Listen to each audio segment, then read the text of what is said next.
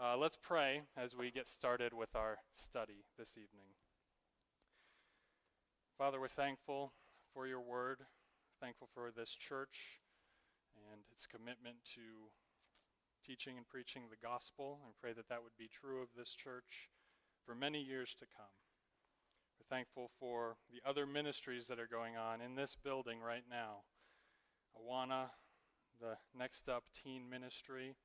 We pray that the gospel would be presented clearly in both of those. We ask that if there's a need for someone to accept Christ, that they would do that tonight.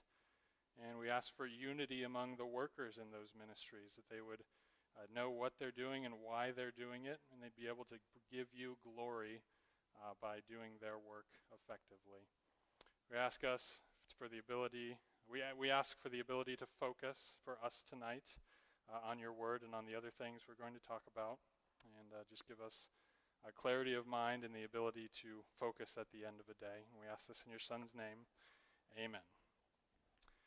Now, I'm aware that Sunday evenings are not the best time for taking in large amounts of information. How many of you are ready to just soak it all up? Maybe not. Usually not on Sunday night. But nonetheless, I do have a lot for you tonight. Now, I don't want you to worry about being here late. It might be dark because the time changed. But I don't mean that we're going to be here for 2 hours. What I mean is I'm going to talk about a couple different things. And it's more of a shotgun than a sniper rifle approach tonight. And part of the reason for that is because I wanted to set aside part of this evening's message to explain what's been going on in the children's and teen ministries in the year that I've been here. And I also want to give you a taste of what I think we can expect in the future there as a church. And also I want to challenge you with the word. That's how we'll end. And I want each of us to be reminded when we get to 1 Corinthians 12 tonight about the importance of using our gifts to serve the church that Jesus bought with his blood. So we'll be all over the place tonight. I'll do my best to connect the dots as we go, but just so you know, we'll cover a few different subjects. At this church, we teach the 4-direction disciple, which basically means that when someone comes to Christ and places their faith in him for the forgiveness of their sins and the salvation of their souls, that person will not stand still, but they will move in 4 directions. The first direction being worship. Coming to Christ means that you become a worshiper of God. 2 Sunday evenings ago, we looked at Romans 12, which tells us that being a living sacrifice for God is our spiritual worship or our reasonable service of him. Secondly, when someone comes to Christ, they become a servant. Jesus came to earth not to be served, but to serve, and he showed that most clearly by giving his life as a ransom for many. In the same way, we are called to be servants. This direction is the focus of what we're talking about tonight and what we talked about 2 weeks ago, this short mini-series. This second direction is our focus because we're talking about spiritual gifts. But at the same time as we're looking at what the Bible says about spiritual gifts, we're keeping an eye on the ministries of our church to see what opportunities are available to use those gifts. And the third and fourth directions that this church teaches are witnessing and discipling. And I won't spend as much time explaining those. We're focusing on serving tonight, as I said. But they show us that the next step in the Christian life after serving, actually, probably one of the best forms of serving is telling other people about Jesus and helping them grow and do more in their walk with him, discipling them to be more like Christ. All 4 of these directions contribute to and help us fulfill the church's mission.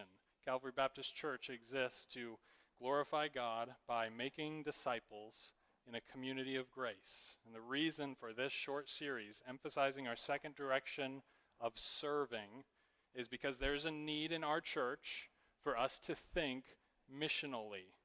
This missional thinking needs to happen on 2 levels.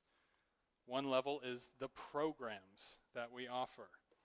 Our programs or our ministries need to be on mission. When someone sends their child to one of our Sunday school classes, we should be able to tell them why that's a good idea. And the answer shouldn't be because we've always offered Sunday school, or because I went to Sunday school when I was a kid. Our reason shouldn't be sentimental or traditional. It's not about what the program is, it's about what the program is doing. What is it doing to and for the child? Does Sunday school help us fulfill our mission? If yes, we should keep doing it. If not, we should change Sunday school in some way so that it does serve the mission. We've started this very conversation in the children's ministry here at Calvary. So far, there have been 2 meetings where all the children's workers were invited, and a number of smaller meetings with certain people and leaders where we discuss the purpose of children's ministry, whether or not we are fulfilling that purpose, and what steps can we take to do a better job, or what steps can we take to make the various children's programs flow together in a seamless way so that we're working together and not competing with one another. One small change that was made was in the names and logos, which you can see on your handout if you got one of those. If you didn't get one of those, they're in the back. You can make sure to flag down Jim and grab those. But for those of you that don't know yet, Next Up is the name of the youth group. It ministers to teenagers from when they are entering 7th grade to the summer after they graduate high school. And Train Up, on the other hand, based on Proverbs 22:6, train up a child in the way he should go. When he's old, he will not depart from it. Train Up is the children's ministry, and it encompasses every program that is focused on kids who are 6th grade or younger. So this is Awana, this is Children's Church, Children's Sunday School, Sunshine Ranch, the nursery even, and VBS. Those are Train Up ministries. A new logo obviously says nothing about the health of a ministry. The point isn't the logo or the name. The point is what the logo is illustrating. What we're trying to show with these logos that look very similar to each other is that Next Up and Train Up are doing the same thing. We have one purpose. And for that same reason, the mission statements in those programs have been worded in this way. The mission of Next Up is assisting parents in the discipleship of their children and helping teenagers take their place in a community of grace. While the mission of Train Up, kids ministry, is assisting parents in the discipleship of their children and helping kids love God and his people. Knowing what our mission or what our purpose is essential to knowing if we're doing a good job. But it's not the only step we've taken to be clear about what we're trying to accomplish. We wanted to find a way to emphasize that the 4 directions are operating not just in our church, and it's not just the 4 directions for big people. It is the 4 directions that we believe God intends every Christian to move through. So these 4 directions have been crafted into 4 core values for our children's ministries: gospel-centered worship, church-focused serving, mission-driven sharing, and family-first discipling. That last one being really, really important because both of the mission statements start off by saying we are assisting parents. Who is it that has been tasked with the discipleship of their children? It's not me, just because I'm the pastor of kids, right? That's not really my title, but you know what I mean. It's not me except for my kids, and every parent is responsible for their own children before God. So the church is assisting parents in that role. But if we believe that the 4-direction disciple is made up of stages of walking with Jesus that every believer needs to progress through during their life, doesn't it make sense to teach these principles to our kids? Doesn't it make sense to evaluate our children's ministry based on whether or not we are helping kids to become worshipers, servers, witnesses, and disciples? Now, you all know as well as I do that a nice-sounding mission statement and a couple good-looking PowerPoint slides really don't mean anything. But I hope you see what they represent. I hope you see that there is intentional and purposeful thought going into these ministries directed at kids and teens. And I hope that you think of these young people as young people who are worth our time. I hope you see them as the future of this church. And I hope that there are little kids running around in the fellowship hall who are going to preach in this pulpit one day. I hope you see the great benefit in a church doing everything in its power to assist parents in the important task of bringing up their children in the discipline and instruction of the Lord. But remember, programs aren't the only thing that need to be evaluated carefully, especially when we're talking about service. The other thing that needs missional thinking is for you as individuals to decide how to serve in the church. Just as every program, every ministry should have its place in the disciple-making process, so also every individual should know where they belong in the process. Some people are great at making friends and sharing the gospel with strangers. Oftentimes they are the ones bringing people in the doors of the church, or, arguably even better, going out of the church and sharing the gospel out there. Some people are very organized and can lead programs and give direction to other people. In events like the Fall Family Festival and the Backpack Giveaway, those don't happen without people with administrative gifts, administrative minds. Some people are great at seeing and meeting physical needs. If you know someone like that in our church who also has Christ-like character, you should nominate them to serve as a deacon. Some are great with kids and know how to communicate the gospel in exciting and understandable ways. There's lots of areas in the children's ministry for people like that. Some have been blessed by the Lord with more income than they need to survive.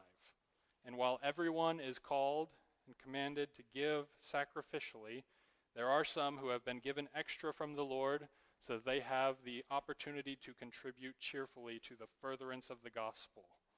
Some are gifted to teach the word publicly. Once again, it's your job as the congregation to select pastors who have those gifts and who are qualified to fill that office. I list all these examples to point out something that our passage of Scripture will also be pointing out, and that is that everyone in the church has a different function, a different role to play. And you were placed in the situation that you are in with the gifts that you have by a sovereign God who wants you to use those gifts to serve him in this local church if you're a member here. The Bible does teach that believers have unique gifts and abilities. And I mentioned last week that there's really 4 passages in the New Testament that talk about spiritual gifts. There's Romans 12, 1 Corinthians 12 through 14, Ephesians 4, and 1 Peter 4. And the amazing thing about this is that all 4 of those passages that mention spiritual gifts, they have the same emphasis. Every time that the New Testament mentions these gifts and abilities, unity and selflessness are emphasized. You are gifted for a reason. We're all supposed to use our gifts for the purpose of building up the body. Look at these examples on the screen. You saw these last week. I think it's good to be reminded. Romans 12, the first passage that mentions spiritual gifts in our list anyway. I appeal to you, therefore, brothers, by the mercies of God, to present your bodies as a living sacrifice, holy and acceptable to God, which is your spiritual worship. Jumping down into verse 6, having gifts that differ according to the grace given to us, let us use them. If prophecy in proportion to our faith, and it goes on to list more and more gifts. So you're called to use your abilities and use them sacrificially, a living sacrifice. Also, 1 Corinthians 14, verse 5. Just look at the purpose statement at the end of the verse in blue up there. It says, so that the church may be built up. Again, a few verses later in chapter 14 of 1 Corinthians. What then, brothers, when you come together, each one has a hymn, a lesson, a revelation, a tongue, or an interpretation. Let all things be done for building up. That's the purpose of the gifts. Here's Ephesians 4. And he gave the apostles, the prophets, the evangelists, the shepherds, and the teachers to equip the saints for the work of ministry, for building up the body of Christ, until we all attain to the unity, there's that unity word, the unity of faith and of the knowledge of the Son of God, to mature manhood, to the measure of the stature of the fullness of Christ. We're still not done. 1 Peter 4, same emphasis. As each has received a gift, use it to serve one another. Not yourselves, one another, as good stewards of God's varied grace. The Bible consistently talks about spiritual gifts as abilities that are to be used in the church for the purpose of building up others. And this truth lays out a clear expectation for us to fulfill. Insofar as you have been gifted, God expects you to use it to serve other people. And our four-direction model and our church mission statement teaches us that the best way you can serve and build others up is by moving them along through the stages of discipleship, through the four directions. Serving in the right spot is essential to fulfilling that mission. We emphasized last week when we talked about getting on the right seat of the bus.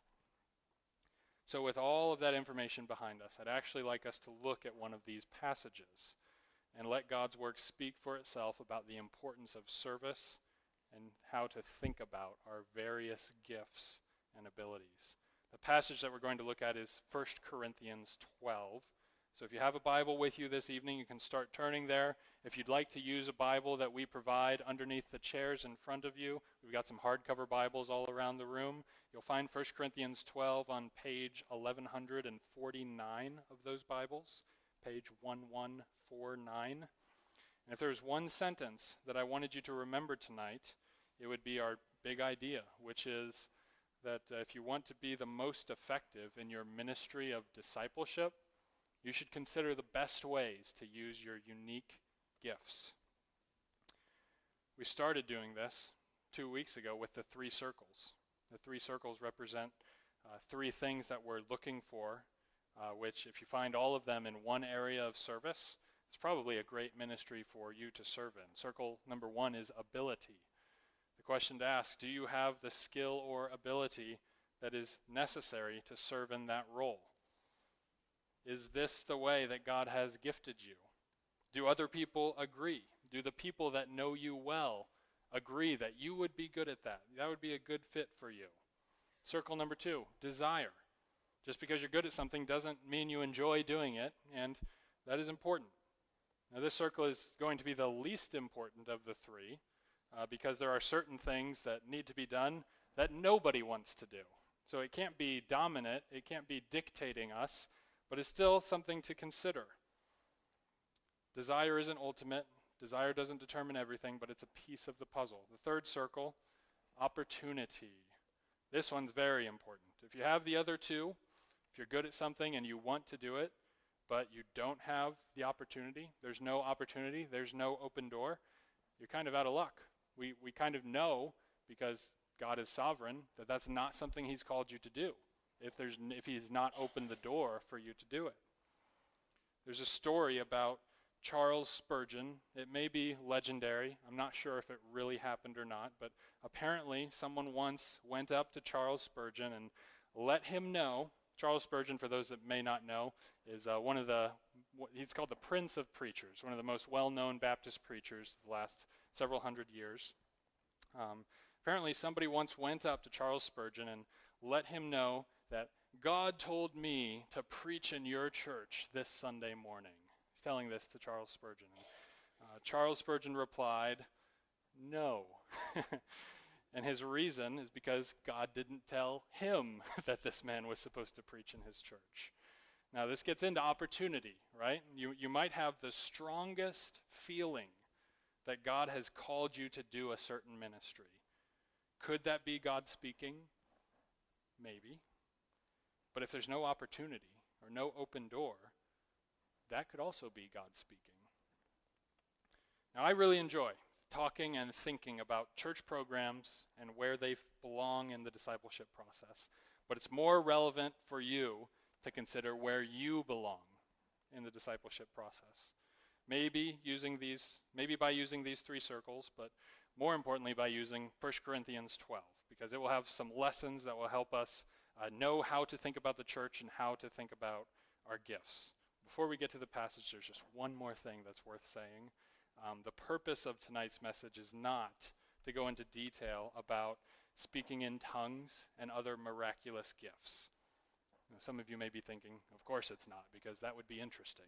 But I personally call myself a cessationist, which is the position that we take as a church. Cessationism is a belief that believers today should not expect these miraculous gifts to be normal. Tongues, prophecy, gifts of healing, those gifts used to be active and they had a role a function in establishing the early church, confirming the gospel message, but I don't believe that they should be the expectation of believers today. I'm not trying to defend that position right now. I'm not trying to convince you if you disagree. I'll talk to you more about it if you want. That's just not the point of what we're doing tonight. So let's start by reading chapter 12 of 1 Corinthians, starting off in verse 1 of chapter 12 of 1 Corinthians. Now concerning spiritual gifts, brothers, I do not want you to be uninformed. You know that when you were pagans, you were led astray to mute idols, however you were led. Therefore, I want you to understand that no one speaking in the Spirit of God ever says Jesus is accursed, and no one can say Jesus is Lord except in the Holy Spirit. Now, verse 4 begins the important part for our purposes tonight. Now, there are varieties of gifts, but the same Spirit. And there are varieties of service, but the same Lord. And there are varieties of activities, but it is the same God who empowers them all and everyone. To each is given the manifestation of the Spirit for the common good.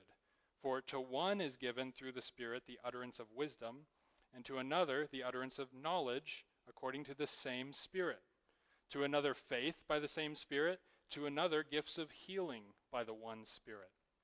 To another the working of miracles, to another prophecy, to another the ability to distinguish between spirits, to another various kinds of tongues, to another the interpretation of tongues. All these are empowered by one and the same Spirit, who apportions to each one individually as he wills. For just as the body is one and has many members, and all the members of the body, though many, are one body, so it is with Christ. For in one Spirit we were all baptized into one body, Jews or Greeks, slaves or free, and were all made to drink of one Spirit. We'll pause right here after verse 13, because in these first 13 verses we have lesson number 1 for tonight, which is that different people have different gifts, but they all come from the same God. Verses 4 through 6 talk about the varieties of gifts, services, and activities that go on and are needed in the church. But here's the thing. There's one God empowering all of them. It says varieties of gifts, varieties of service, varieties of activities. That's all in the text, but it also says the same Spirit, the same Lord, and the same God. That's pretty important. It's not as if we are good at certain things because of random genetics, or even because of hard work and practice. According to these verses, the various gifts that we have them because of God. Now, could God have used genetics or given you a desire and a drive to work hard at something and get better at it? Yeah, that could be the means that God have used, but those are not the reason that you are gifted. The reason that you're gifted is because God did it. He's the sovereign one behind the scenes. He's the source. Paul said earlier in this letter, "What do you have that you did not receive? If then you received it, why do you boast as if you did not receive it?" That's 1 Corinthians 4, verse 7. That's what these three verses, 4, 5, and 6, are saying. God is the source of these variety of gifts. Look at verse 7. To each is given the manifestation of the Spirit for the common good. So in this verse, once again, spiritual gifts and abilities are the tools that you have to build one another up, to show other people what God is like. That's what manifestation. You're showing something. You're revealing the Spirit. You're revealing what God is like based on the gifts that he gives you. And that word "for" in this verse is really important, as we've already been talking about. But the word "for," especially when Paul uses it, it gives us reasons. For the common good. That's why you're gifted. You aren't gifted for the purpose of looking great or making your life easy. You're gifted for others. And verses 8 through 10 starts listing out examples. It lists wisdom and knowledge, faith, healing, miracles, prophecy, the ability to distinguish between spirits, speaking in tongues and interpreting tongues. This list is not intended to be an exhaustive list of all the spiritual gifts, the possible gifts that you could have, so that you can, take this online quiz and figure out, oh, you are here it is, this is your gift. That's not the purpose of the list. It's just giving examples. We know that it's not an exhaustive list because there's other places in the New Testament that have other gifts and don't have ones in this list. He's just listing examples. I actually think the most helpful list of spiritual gifts in the New Testament is in 1 Peter 4. It only has 2 listed, speaking and serving. These are categories that all spiritual gifts fall into. So just know that in verses 8 through 10, that list of gifts isn't a list to choose from. It's just a list of examples. Finally, verses 11 through 13, the source of the gifts is given, which is God, specifically the Holy Spirit, the third member of the Trinity. And Paul uses the important analogy of a body to describe what the church is like. Verse 11, all these are empowered by one and the same Spirit who apportions to each one individually as he wills. For just as the body is one and has many members, and all the members of the body, though many, are one body, so it is with Christ, or so it is with the body of Christ, the church. For in one Spirit we were all baptized into one body, Jews or Greeks, slaves or free, and we're all made to drink of one Spirit. So the church is like a body. It's one, yet many. There is unity, yet diversity. One body has many parts, each with a unique function. One church has many people, each with a different role. The significance of this truth is that we need each other to accomplish the mission. Each member and their abilities are a gift from God. And we can trust God's sovereignty in giving us the gifts that we actually need as individuals and as a church. Don't think, wouldn't it be great if I was this way? Wouldn't it be great if she was that way, if he was that way? We can trust God to provide the gifts that are needed to accomplish his purposes. Each person is from God, each gift is from God. All of this is really related closely to the next lesson, which is found in verses 14 through 26. Lesson number 2 tonight. All members of the body are needed and should be wanted. All members of the body are needed and should be wanted. Let's read these verses. They'll be on the screen, or you can follow in your Bibles. Starting in verse 14. For the body does not consist of one member, but many. If the foot should say, because I'm not a hand, I do not belong to the body, that would not make it any less a part of the body. And if the ear should say, because I'm not an eye, I do not belong to the body, that would not make it any less a part of the body. If the whole body were an eye, where would be the sense of hearing? If the whole body were an ear, where would be the sense of smell?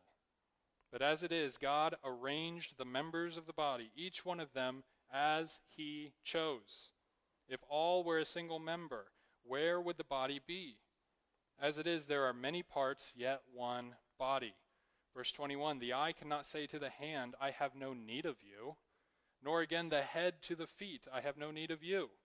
On the contrary, the parts of the body that seem to be weaker are indispensable. And on those parts of the body that we think less honorable, we bestow the greater honor, and our unpresentable parts are treated with greater modesty, which our more presentable parts do not require. But God has so composed the body, giving greater honor to the part that lacked it, so that there may be no division in the body. There's that theme of unity again, that there be no division in the body, but that the members may have the same care for one another. If one member suffers, all suffer together. If one member is honored, all rejoice together. So all members of the body are needed and should be wanted. That's lesson 2. We're still on that. There is way more truth in these verses than can be covered in the few minutes that we have together. One truth that we each have to get into our heads is found in verse 18. God arranged the members of the body, each one of them, as he chose. It's not random. Proverbs 16 says, the lot is cast into the lap, but its every decision is from the Lord. There is no randomness in a universe with a sovereign, powerful God. The sovereignty and the power and the control of God is a comfort to us in so many areas of life, and church life is one of those areas. We have exactly the people and resources that God intends for us to have at this time. The way Paul applies this truth is be content with your gifts. Isn't that what he's saying?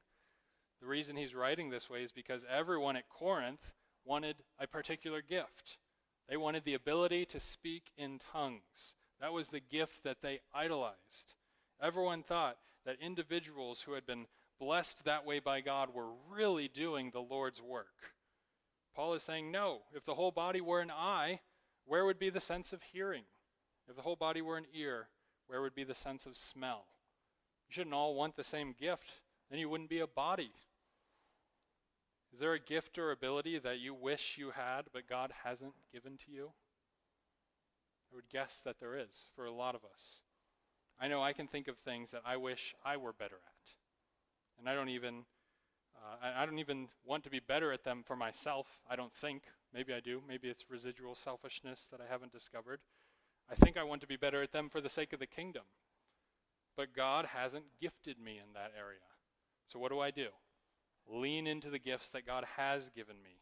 And what else should we do knowing this truth? The actual application that I would like to make from this passage, we should not think less about the people who have gifts that we don't think are as valuable. It's God's gift to them. How dare we look down on it? That's not how it's supposed to work. It's so easy for us to get puffed up, isn't it? Sometimes we come through and we save the day in some way. I don't know how that works. We all know how it works for ourselves, but we probably all think this from time to time, even in regards to church life. Somehow we think we saved the day, and we start to think, yeah, I'm a pretty big asset to Calvary Baptist Church. When I go, they're going to have a hard time replacing me, right? We can all think that way, as if the church hasn't been around for 80 plus years, and Lord willing will be around for 80 years after all of us are gone. It's no problem for God to replace any of us. Charles de Gaulle said famously that the graveyards are full of indispensable men. The Apostle Paul said, "For by the grace given to me I say to everyone among you not to think of himself more highly than he ought to think, but to think with sober judgment, each according to the measure of faith that God has assigned." He also said, "Therefore let anyone who thinks that he stands take heed lest he fall." We're not irreplaceable. And the person who is humbly using what God has given them, they might bear more fruit than you imagine that they will. Like the widow who contributed more in her poverty than all the others who were doing it for the show. All members of the body are needed, and they should be wanted. But also, our final lesson, all are essential, but all are not equal. Is that a typo? It's not. Doesn't that contradict what I just said? I don't think it does. I did phrase it this way to get your attention, to force us to think. It's not a real contradiction, though it might look like one.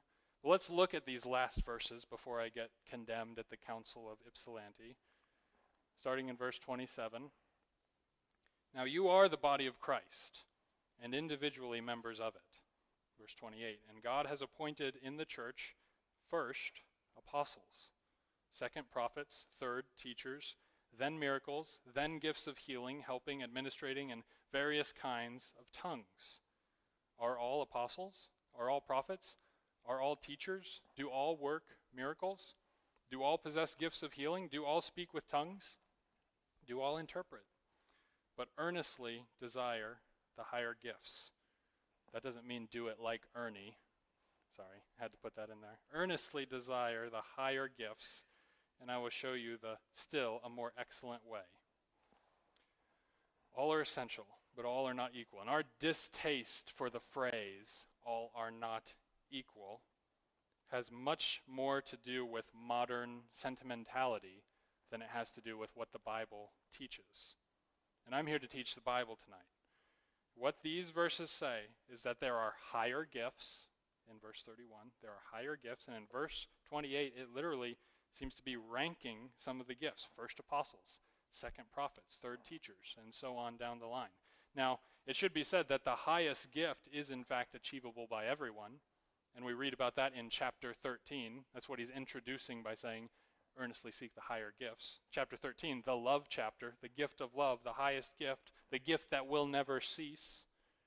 And it should also be said that one of the reasons that Paul is ranking the gifts is because he wanted to put the gift of speaking in tongues almost last in the list, the gift that all of the Corinthians were idolizing. Chapter 14, likewise, is all about how speaking in tongues is not as good as prophesying in the eyes of Paul. So if the wording of lesson 3, all are not equal, makes us sit up straight and a little tense, a little unsure for a second, then it's probably doing a good job of representing the apostle, because he wrote these verses knowing that it would offend the people who wanted the gift of speaking in tongues. So he comes out saying that it's among the least of the gifts.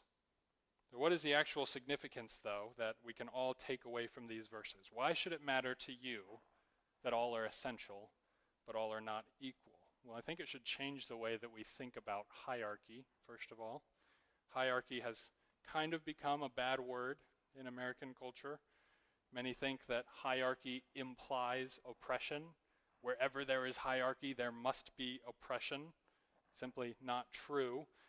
There's hierarchy in the previous chapter. 1 Corinthians 11 involves a hierarchy not only of man and woman, but also of Jesus and the Father. Hierarchy is not bad in the Bible. So I'm saying that this lesson ought to change the way we think about hierarchy, namely that joy is not found in being at the top. Vying for position or for people to see you is not the path to eternal happiness. I'm reading a book with a few of the young men in Next Up right now. It's called Disciplines of a Godly Young Man by Kent Hughes. Many of you have probably read his spiritual disciplines book that's just called Disciplines of a Godly Man. He also wrote one for ladies with his wife. But in that book, there's a quote, and it says, Kent Hughes says, "It's easy to be enthusiastic if your work is prominent. But it's not so easy if your labors are hidden. As the conductor of a great symphony orchestra once revealed when he was asked which was the most difficult instrument to play, he answered, second violin. We can get plenty of good first violinists, but to get someone who will play second violin with enthusiasm, that is a problem. So while I want to say, and I can say without qualification, that each member of this church is needed and wanted, I also must say that we don't need everyone to be our first violinist. Occupying your station, being dutiful, these are lost virtues in our time. And I believe that the congregation that rediscovers these virtues will see God do great things. I want to end tonight where we started 2 weeks ago in Matthew 25. 2 weeks ago, I opened by reading one of my favorite parables. It was the parable of the talents. And in that parable, the master, who represents Jesus, goes away for a long time. But while he is gone, he gives resources to his servants to manage. There are 3 servants in the story. 2 of the servants double the investment that their master gives them. They do it by careful trading and hands-on management. But the 3rd, out of fear and possibly out of laziness, doesn't do anything with the investment that his master gave him. He buries it. The master is pleased with the first 2 servants. He says, "Well done, good and faithful servant. You have been faithful over a little. I will set you over much. Enter into the joy of your master." But he was furious with the one who wasted his investment and his resources. So he said to him, "You wicked and slothful servant, you knew that I reap where I have not sown and gather where I scattered no seed. Then you ought to have invested my money with the bankers, and at my coming I should have received what was my own with interest. So take the talent from him and give it to him who has the 10 talents. For to everyone who has, more will be given, and he will have an abundance. But from the one who has not, even what he has will be taken away. and cast the worthless servant into the outer darkness, in that place where there will be weeping and gnashing of teeth. The message is this: those who want to please their master, they are going to do something good with the resources that he has given them. It's not so much about your fruitfulness as it is about your faithfulness. And I think it's worth it for all of us to consider if we are using the resources that God has given us well. Are we considering the abundance that God has given us? And are we committed to working hard, getting a return for the master when he comes back? Are we spending our lives well on what's most important? To answer that, we have to know what's important to God. What is critical to God? That's why we started off by talking about the mission. God wants glory, and he gets glory when we make disciples. So let's do everything in our power, which is really his power, to make sure that our resources are used towards accomplishing that goal. Let's pray together. Father, thank you again for your word, and thank you for your people who want to hear your word. Thank you for giving us a desire to learn and to know you. And I pray that we would also have a desire to make others want to know you. Help us to fulfill our mission. Thank you for giving us what we need. We trust your word when it says you gave gifts as you chose. It's your decision. Help us to be faithful. We're fine and content with letting you decide the fruitfulness of our ministry, but we don't want to be like the servant who wasted the investment. Help us not to waste what you've given us. Help us to love you and love others so that we can glorify you by making disciples in this community of grace. We ask this in your Son's name. Amen.